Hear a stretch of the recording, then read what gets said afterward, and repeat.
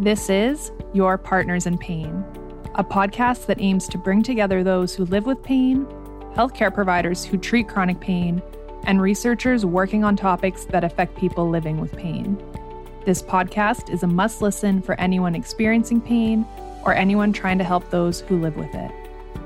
Your Partners in Pain is presented by the Saskatchewan Pain Society, also known as SaskPain, and I am your host, Alexandria. Each episode, we are going to speak to Saskatchewan-based healthcare providers and researchers who have information and education to share about pain science and pain care. We are also going to speak with everyday people as they share their incredible stories of living with pain and the techniques they've used to help manage it and live well. It is important to note that the information presented in this podcast represents the opinions of the host and the guests that appear on the show and not that of SaskPain. The content presented should not be taken as direct healthcare advice, but for informational purposes only. Because each individual is unique, please consult your healthcare provider for any questions or concerns you have, or before you incorporate any of the ideas presented in this podcast into your own treatment plan.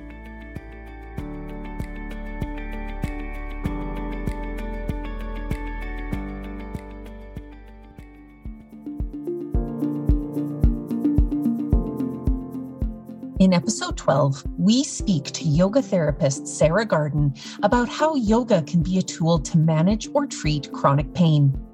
Sarah discusses how yoga can make a difference in dealing with chronic pain due to your brain's neuroplasticity, how the ARMS model can be helpful, and what it's like working as a yoga therapist in Saskatchewan. Join us and learn about the importance of paying attention to what's going on in your body and how you might be able to change your relationship with chronic pain. All right. Well, joining me here is Sarah Garden from Bodhi Tree Yoga and the Regina Chronic Pain Care Clinic. So hi, Sarah. How's it going? It's going really well. Thank you. How are you? Great. Thank you. Well, thank you for joining us here today. I'm so excited to hear more about what you've got to share with us. Well, thanks so much for having me. I'm excited to get a chance to chat with you. Fantastic. Well, let's start with the basics here. So you're a yogi who does yoga therapy. So can you explain to listeners who may not know, what is yoga therapy? Yoga therapy differs a little bit from like a regular, and I'm putting air quotes on regular yoga practice, whatever that actually means, because there's such a huge variety of yoga practices. Yoga therapy practice will be sort of an individualized program that's specifically designed for the person who you're working with. And that program is designed kind of with some goals in mind, whether they be sort of like mental health or physical health goals, or just sort of, a more broad kind of goal in mind of like creating some life changes or sort of looking towards some objectives that somebody would want to, I don't like the word achieve, but let's put the word achieve in there, that they would want to kind of work towards. For sure. Wow. And that sounds like a fantastic way to approach those kinds of goals or maybe objectives, or, whatever language works for you. So what kind of results do you think people see when they do yoga therapy with you?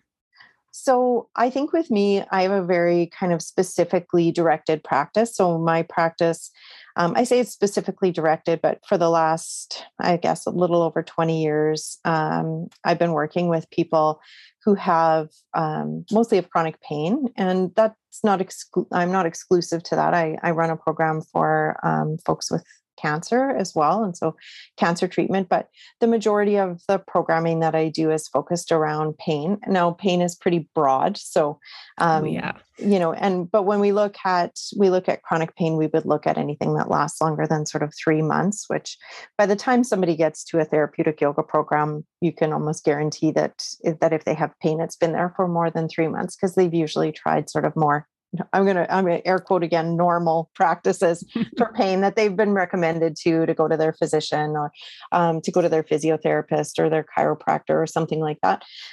So by the time they get to me, I'm working with pain that's been there usually for at least a year or two. Though that's starting to shift a little bit. I'm starting to get some people who are 3-6 months, a little bit sooner, because I get some referrals in from the emergency department and those sorts of things. So yeah, when we're looking at results that people would get, that'll totally be individualized for the person and what they're looking for from their practice. So we start to personalize that programming for them. But hopefully, when we're looking at pain, we're looking at improvements of quality of life, improvements in pain, maybe totally eliminating or at least improving their pain or giving them new skill sets to help them manage stress and help them manage pain and to be able to better handle it as they kind of move through their daily routine. Wow, that sounds really fantastic. And like it addresses the person almost as a whole and not just addressing their pain or whatever it is that's causing their pain. Absolutely. So that's really the idea. And I think that's one of the things that I would say can differentiate yoga therapy from other forms of therapy. And which is not to say that there aren't other forms of therapy that look more holistically as well. I don't want to minimize anybody's therapeutic modality, because I think there is a lot of therapeutic modalities that are starting to look more in a more connected way. So trying to look at making connections between, the sort of biopsychosocial parts of us all, looking at how our breath is connected into our body and our mind, and those sort of like bigger picture things of like how your social support systems or your even your housing, for example, would affect your health outcomes, right? Or your ability to have food security, those sorts of things. So certainly that sort of holistic perspective is a big part of yoga as a form of therapy, and especially the way that I approach it. So we're really looking at kind of taking the whole person into consideration as we move forward. And so not just the whole person as they currently are, but their history, their family, their genetics. There's so many factors that play into, whether or not somebody has pain, how they recover from it, how they're able to manage things. And so I want to make sure that I consider that when I'm working with the individual in front of me. Wow. I mean, we should all be so lucky as to receive that kind of care. But with yoga therapy, it sounds like you're really able to see that whole picture of, body, mind, and spirit, as well as all the other factors that you just mentioned. But to kind of backtrack a little bit and focus on maybe just one of those variables, when we're talking about the mind, you and I have had discussions prior to this about neuroplasticity and the importance of neuroplasticity in yoga therapy.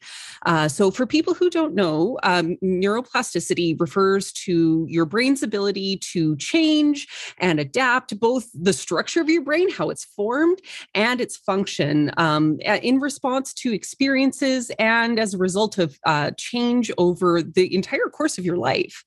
So, Sarah, in your experience, how does neuroplasticity impact people living with pain? So in a huge way. Well, we know for sure that once you've had pain for more than 3 months, there's some really kind of fundamental changes that start to happen in a person. And those fundamental changes happen both in the tissues themselves. So the tissues, when I explain it to folks, I'll say the tissues that are providing information to your brain, so they're giving your brain sensory input, become more sensitized. So they're becoming kind of more hypersensitive. So we look at that plasticity or that ability for your nervous system to change. And we're like, well, that changed in a way that isn't necessarily serving us that well, because now we're more sensitive, and we're more sensitive to things that prior to this would have been interpreted as being perfectly safe for your system,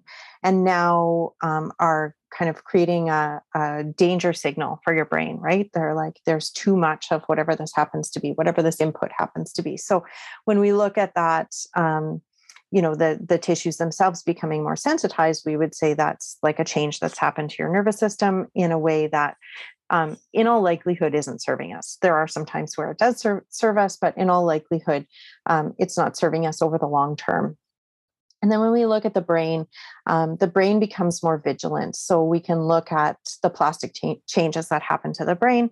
And we would say it went from interpreting most things as being safe to becoming a little bit, and I like using the analogy of becoming a little bit like a helicopter parent, right? It's like constantly warning you about things being potentially dangerous that aren't necessarily dangerous. And that can become problematic because now just about everything you do, or a lot of things that you do that wouldn't have been interpreted as being dangerous before, are now being interpreted by your brain and your nervous system as being potentially dangerous. And then that system feels like it needs to step in and start to protect you. And it does that in a whole bunch of different ways, but one of the ways that it does that, and since we're, talking about pain today, one of the ways that it does that is by giving out a pain signal.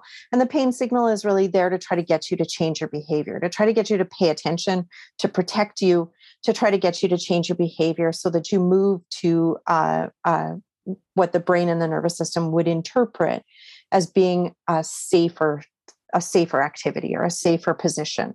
And so the plasticity of the nervous system and the brain kind of moves you into a smaller, it basically narrows what's available to you without giving off that warning signal, right? So you can do less and less basically without ending up with pain. And sometimes, patients or students will come in and say, I don't even have to do anything. And now I just have pain even when I'm sitting here or I'm thinking about moving.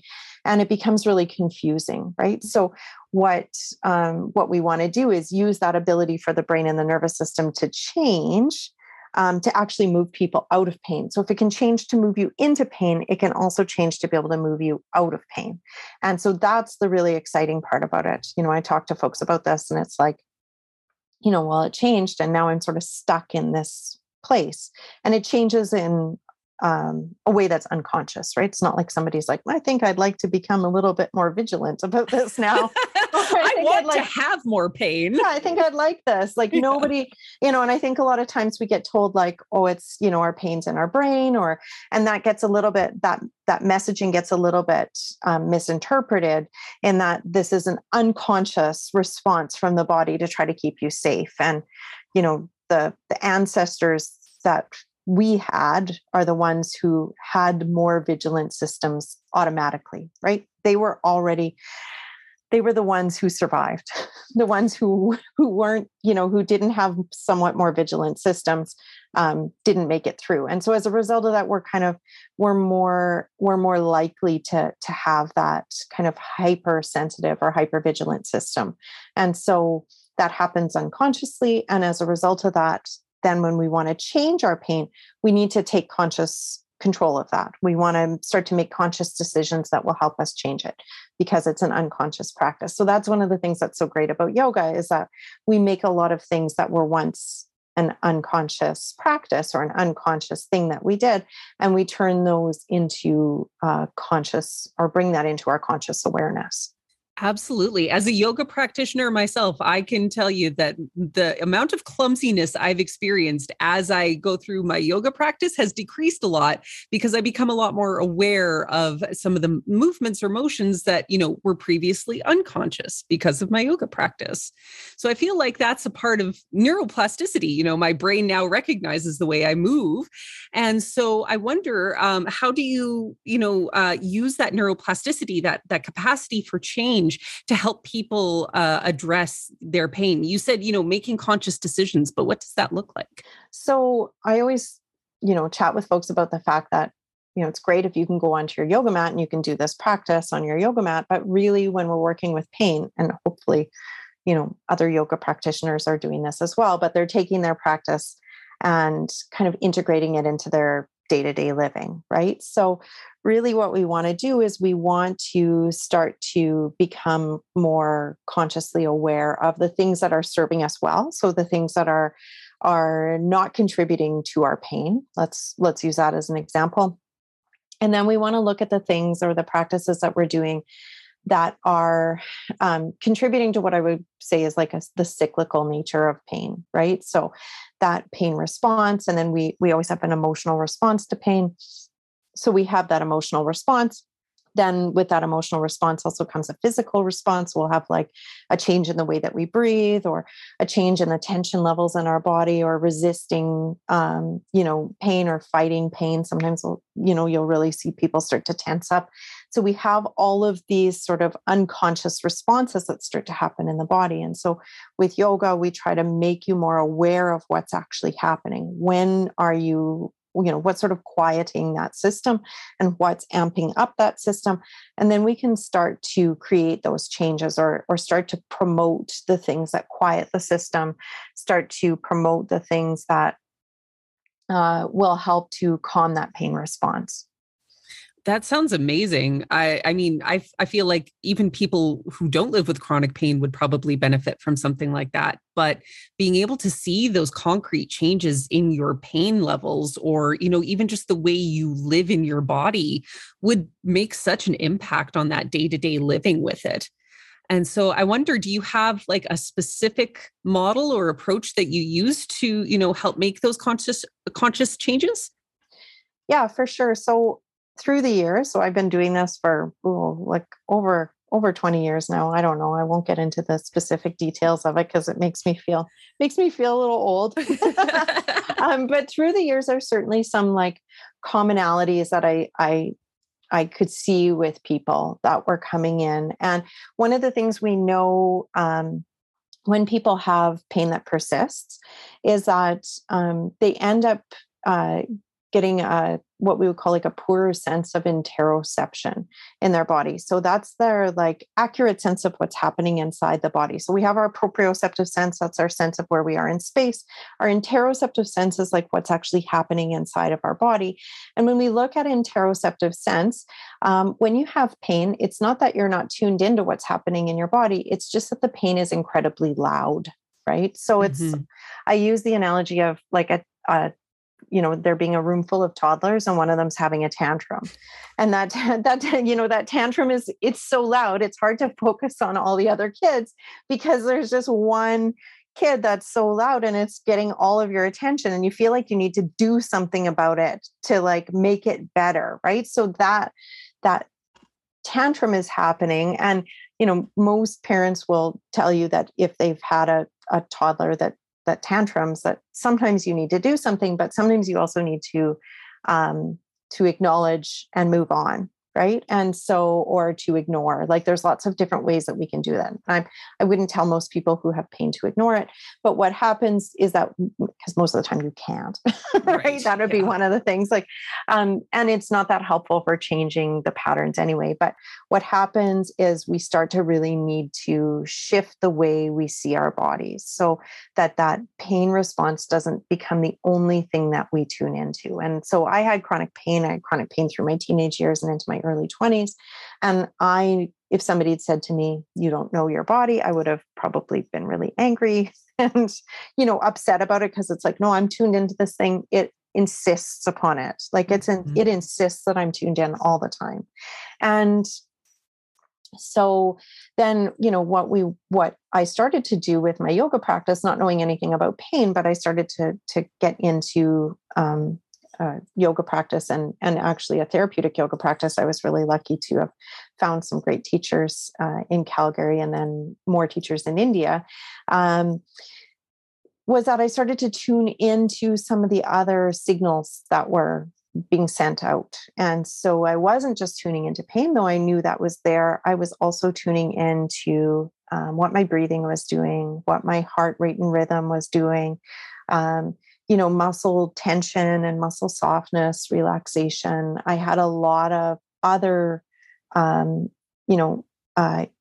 sort of senses of what was going on, or a bigger sense of what was going on in my body, and not just the pain, which then helped my brain to kind of remap my body, rather than having this, all these alarm bells going on around the area of my body that was painful.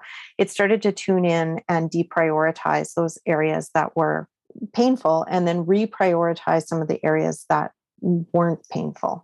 And so then that started to shift it. So I use a model called ARMS. This is my long way of getting to this. I use a model that I use the acronym ARMS, which awareness comes first. And with that awareness, we would say you could use the term interoceptive sense or interoceptive awareness kind of interchangeably here, but interoceptive awareness is a lot to say and it doesn't fit into my acronym, so I'm going to leave it out for now. So I'm going to say we'll just say awareness and then regulation. And so when we look at regulation, this would be our ability to mostly for most people to downregulate their system. So this I can get into a little more detail about if you like, but really looking at the fact that most of the time when we have pain, we're in that kind of alarm bells protective sort of system, and which we would say is your sympathetic nervous system, which for most people in like layman's language is fight or flight, right? Right. Isn't it fight, flight, or freeze now? Yeah, there's a whole bunch of them. We could add fawn in there. There's a whole bunch we could add in.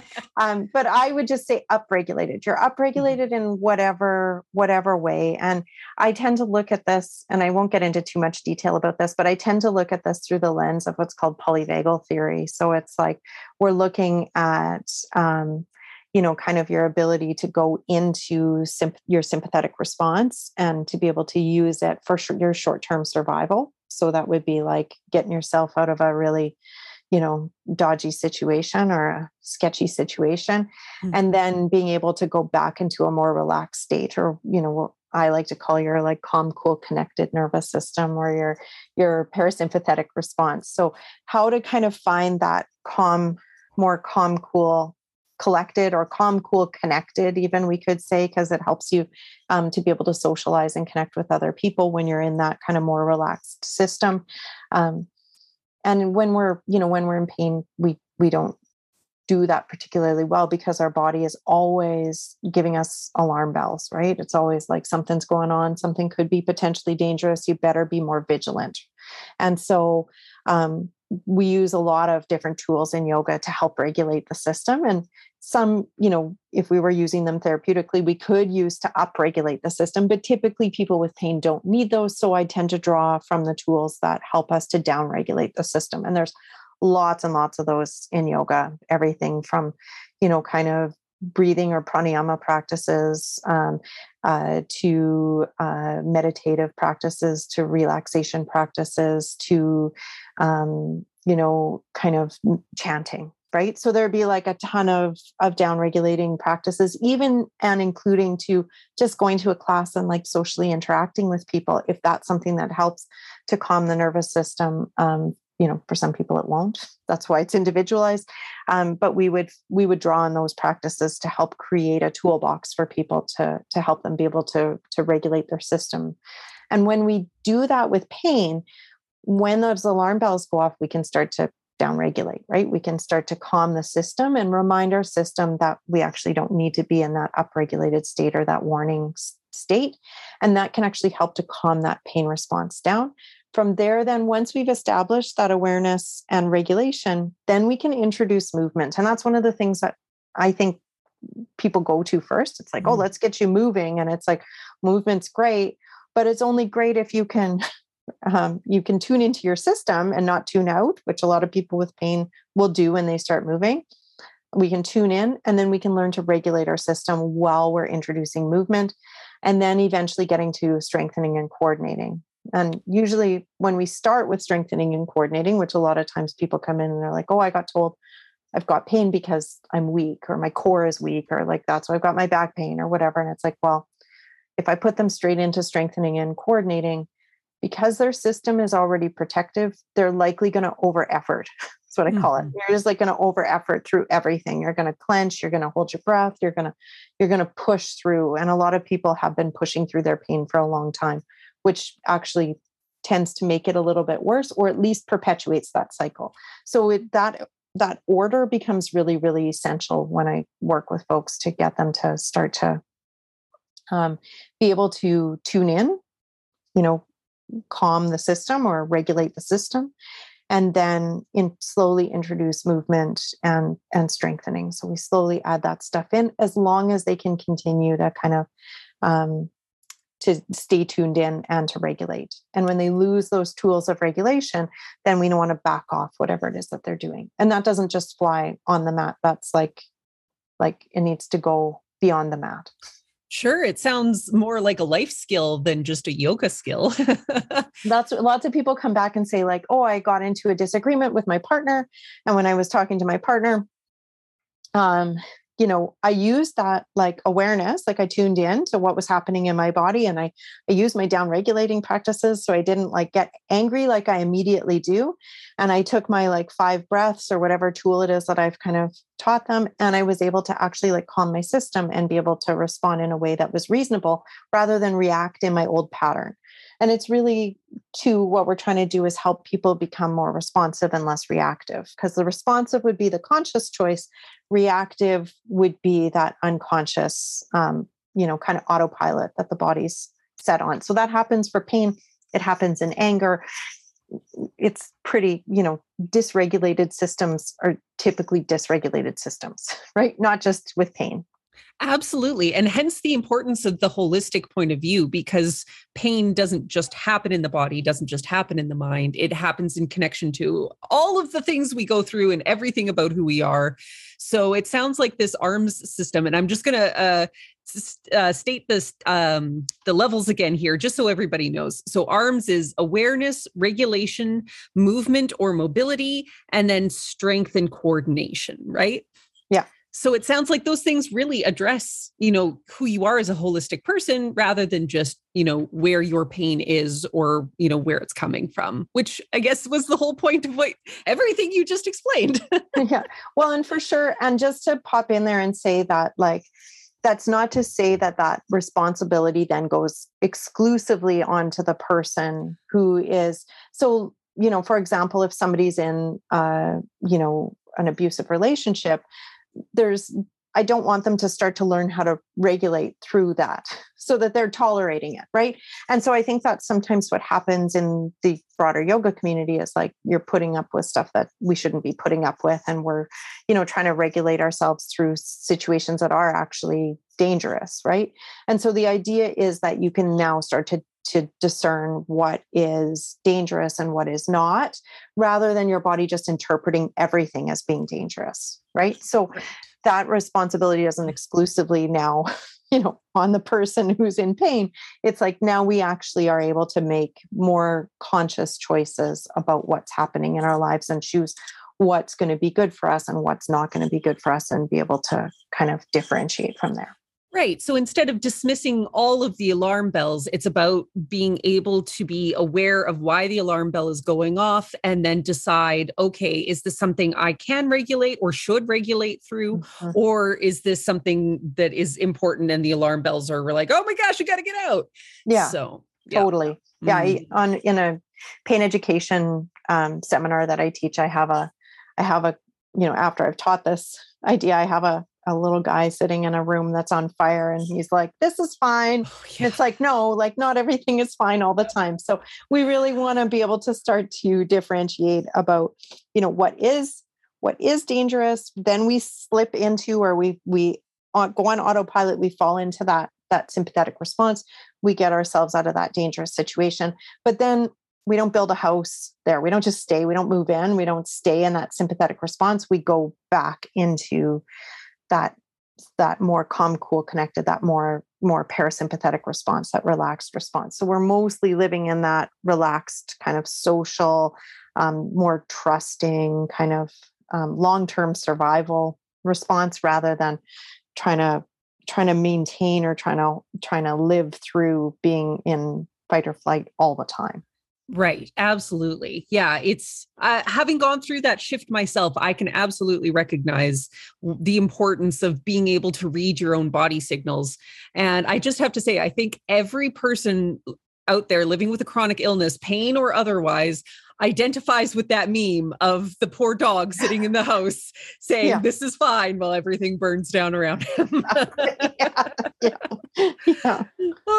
So obviously your techniques sound fantastic for addressing pain, especially being able to discern whether, pain is a danger signal or not and how to work with that. But for our listeners who might not be able to attend yoga classes or find a yoga therapist, what kind of at-home techniques or resources would you recommend? So what I would say to begin with is just to start to do that tuning in practice. So there's lots and lots of things that you can do without ever kind of tapping into those external resources. And really my job as a yoga therapist is to make it so that I no longer am needed. If I'm doing my job well, you come and see me for, hopefully a short-ish period of time.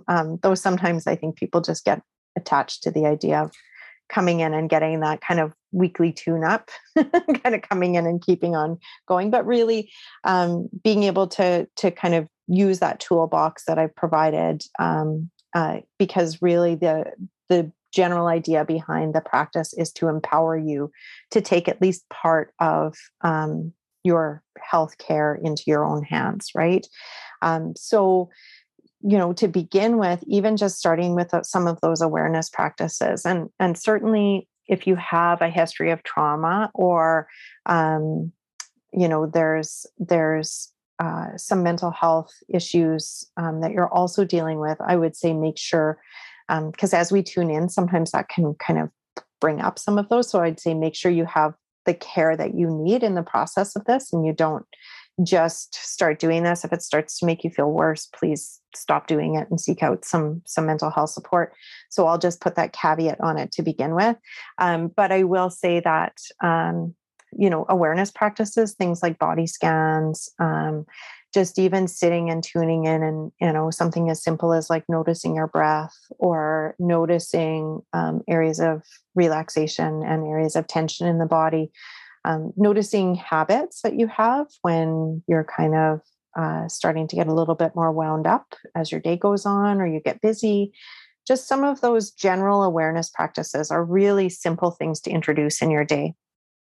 And then there's a bunch of like super simple down regulating practices as well. So things like taking 5 sighing exhales, and I've been doing this when I come out in the middle of a pandemic. I do this coming out of grocery shopping. I sit in my car, I take 5 breaths because for a while there, grocery shopping was really stressful. Like there's things that we have on a daily basis that kind of amp up our nervous system. And when you tune into it, you start to notice those little subtle whispers. Your breath is up a little higher in your chest, maybe it's a little more shallow.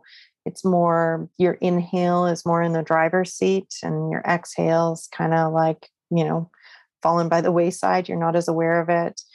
You notice tension in your jaw, maybe in your abdomen or your shoulders. There's some like really little subtle hints that the body's sending you. I call them your body's whispers, and you tune into those. And when your body starts to whisper, then it doesn't have to get to yell. Right? You can tune into those and start to shift them. So first we tune in, we develop that awareness, and then we can start to do some soft sighing breaths. There's a really lovely practice in yoga, which sounds really weird, I recognize, but works really well, called alternate nostril breathing or Nadi Shodhana. And Nadi Shodhana is like basic, like there's lots of ways to find that online. It's a beautiful practice and it usually helps to really kind of calm the system down. Sometimes in these calming practices, especially if you've been kind of living in fight or flight, you built your house there and you've been in there for a while. We have a certain percentage of the population that will end up having what we call relaxation-induced anxiety. And so when you start to relax, part of the system that helps your body feel safe is that you're like always vigilant, right? You start to let go of vigilance. And so then you become anxious about letting go of the vigilance. And then it kind of like amps up that response. So if that happens, don't be surprised about it. It's really quite common. Like we think at some point, most people will run into it when they're in a stressful time in their life. And pain is an extremely stressful time. And it may have been a stressful time for the last like decade or 20 years or whatever it happens to be. So if that comes up, just approach it really gently, like step into it for a little bit and then back off of it when you start to feel that response come up. If you're working with a practitioner, we can help you work through that relaxation induced anxiety. But if you're working with it on your own, I would say just like, dip a toe in and then step back, and like dip a toe in a little bit and then step back. And eventually your system should start to shift a little bit with that. There's other kind of tools and methods we can use, but I would want to work with the person if that was the case. So yeah. Sorry, I know you guys can't see my face, but I'm just sitting here with the most gobsmacked expression, because you have just put words to what I first experienced when I first started yoga, that relaxation-induced anxiety was the reason why I stopped and started yoga about 4 or 5 times before I really jumped into it, because it made everything feel so much worse for a while. And I feel like a lot of people will identify with that comment. So, I mean, personally, thank you, but that's so fascinating too, especially for people living with pain, because like you said, that hypervigilance, that awareness all the time of your pain and the danger signals around you is so intense that deconstructing that connection takes time and effort. And when you run into those negative responses like that, it can feel like you're doing things wrong. But it sounds like it's just a response that you have to be aware of and kind of work through. Totally. And what I would say is that it's like really common in people who have a history of trauma. So when we look at trauma or PTSD or CPTSD, when we look at people who, are still in maybe a potentially dangerous situation. So maybe there is still some danger around you, or you're still unsure of if that danger is gone. That can be something that kind of kicks it into overdrive. Or, certainly if you have been living in that sympathetic system for a long time, then that's going to be something that just feels comfortable. And anytime we change something that feels comfortable, the system is unsure and would rather warn you, would rather like err on the side of caution than to kind of let you create a big shift that could be potentially dangerous, because we don't know, it's just sort of like, well, what's on the other side of that door might actually be way, way better. It's like, let's make a deal, I don't know, maybe I just date myself with this, but I love that. It's like, door number 1 or door number 2. And it's like, well, we know what's like, we've seen behind what's behind door number 1. We've been living here for a while. It's not great, but it's like, it's what I know, it's familiar. And there is like a sort of comfort in that. And then behind door number 2, it might be awesome. There might be some really great things there, but it's unfamiliar, and unfamiliarity is one of the things that kicks in that sympathetic nervous system. And so if you're not used to feeling that calming system, it can feel pretty scary. And again, not a conscious choice, not like you're like, this, I think this feels a little bit scary. I think I should have this response. It's more like, your system's like, this is unfamiliar. Unconsciously, it's like kicks in that shot of, another shot of adrenaline and cortisol. And then like away you go back into that cyclical kind of anxiety or pain pattern. And so, if that's just a matter of like, if that stuff comes up and you're not having any luck working through it, then that's when you go to professionals, right? You get in, you find your mental health support people, you find your yoga therapist, you find the people who can help you kind of work through that stuff. But, one of the things that happens often is, especially with pain, is people are like, I hate the relaxation part of yoga classes because it makes my pain worse, right? That's one thing that people will respond with. It makes my pain worse because you're getting that, think of anxiety or that kick into that sympathetic system as being something that, is like that sympathetic system responding to try to keep you safe. And then B, it's like, holding still makes me hyper-focus on my pain.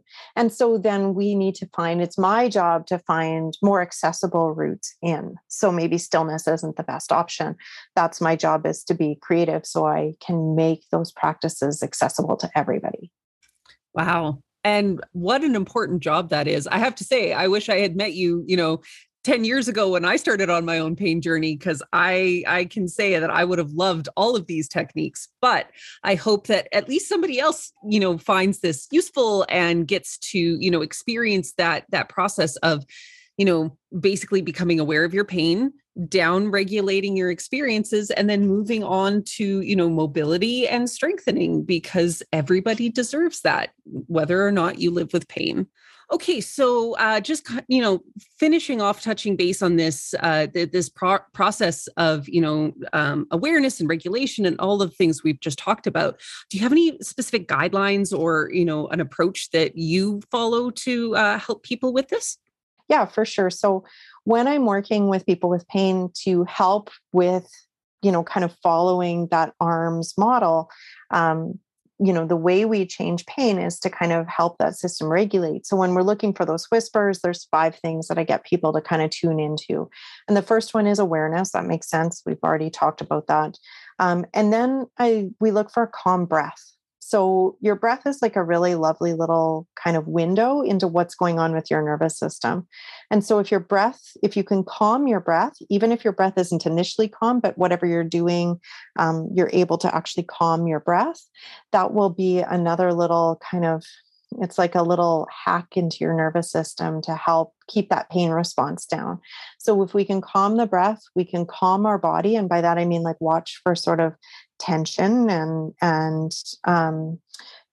any kind of holding in the body. So we'll watch for that, and then we'll help to calm the muscles, calm the body. And then a feeling of safety. So we're always looking for a way to kind of help our body feel safe. And that might be like just a simple mantra of like, I'm safe and I'm safe doing what I'm doing. Like consciously, I know that this is a safe activity. I'm, just standing up from my chair, and standing up from my chair isn't going to cause harm. So I'm going to exhale my way through it. And I'm going to keep my body calm instead of holding my breath and kind of gritting my teeth and making a noise and tightening everything up. And then you're not allowed to have regrets later. So whatever it is that you're doing, it's like, calm your breath, calm your body, feel safe. And if you think to yourself, I'm going to regret this later, it's probably too much and we need to like back off. So you need to learn to like dose whatever it is that you're doing and pace it a little bit differently so that you can get into those 5 guidelines. Wow. I mean, I feel like I need to follow those guidelines in my regular life, let alone when I'm dealing with pain. So that's fantastic. So it's like an easy trick to regulate your system. Yes. So just to make sure that I have them clear here. So it was awareness, calm your breathing, calm your body, that feeling of safety, and then pacing yourself essentially so you don't regret what you're doing later on. You got it. Yeah. And I would say pacing or dosing too. So like if you pace yourself, you're going slowly, but you do like way too much of whatever it is, that's going to be equally bad to doing it too quickly. Right. So the pace and the dose become really important. Fantastic. Yeah. And an important clarification. So thank you very much. I appreciate that. No problem. So just kind of at the end here, I was just wondering, because this is a Saskatchewan-based podcast and I love tying everything back to Saskatchewan. So what does it mean for you to be living in and working in Saskatchewan and with the people here who live with pain? Well, I love Saskatchewan. I have this like soft spot. I've lived not too far away. I've lived in Manitoba and in Alberta. But Saskatchewan's really home. And I feel like for a lot of years, there wasn't a lot of resources for folks here in Saskatchewan for pain. And I know that that's building now. And it's really exciting to see things like the Chronic Pain Clinic and in Regina. And I know that there's more resources available too in Saskatoon. And there's a lot of work going on to build a broader support system for folks with pain. But because pain is complex, it's really hard. And I don't think this is just Saskatchewan itself, but I'm going to relate it back to Saskatchewan and say there's a lot of complexities that are not sort of treated in Saskatchewan. Treating one part of pain isn't enough often, right? Just medication's not enough, or just mental health support's not enough. And even if when you end up with pain, you didn't start off with some depression and anxiety, there's a really good chance that through the time of having that pain, you're going to end up with some depression and anxiety because it is incredibly hard to manage. And so what we really need to do, I think, is take that more holistic or whole person. I think sometimes holistic gets a bad rap as a word. So I'm going to say whole person approach, and not just whole person, but like whole community, whole culture. When we look at helping people with pain. And I think that that's what I really wanted to bring by working with yoga and looking at, all the social determinants of health and all of the biopsychosocial factors that kind of feed into to pain and to people living with pain, and make it equally accessible to everyone across the board. So lots of times, some of those things that are accessible to people who have a higher income are not to people who have a lower income. And so that becomes really essential, because the people who kind of fall through the cracks are the ones often who don't have the financial means to be able to actually access pain support. And so, working in Saskatchewan, there's a lot of people living in poverty, and that was one of the things that's kind of close to my heart, was helping as many people as I could with a system that looked more holistically at what they're managing. Well, I have to say, I am so glad to be on the same side as you, working towards this, increasing access and availability and prevalence of, whole person chronic pain care options in the province. But we're just really lucky to have you on the team, because the wealth of knowledge you shared today, I can't imagine how amazing it must be to be able to work with you as a yoga therapist.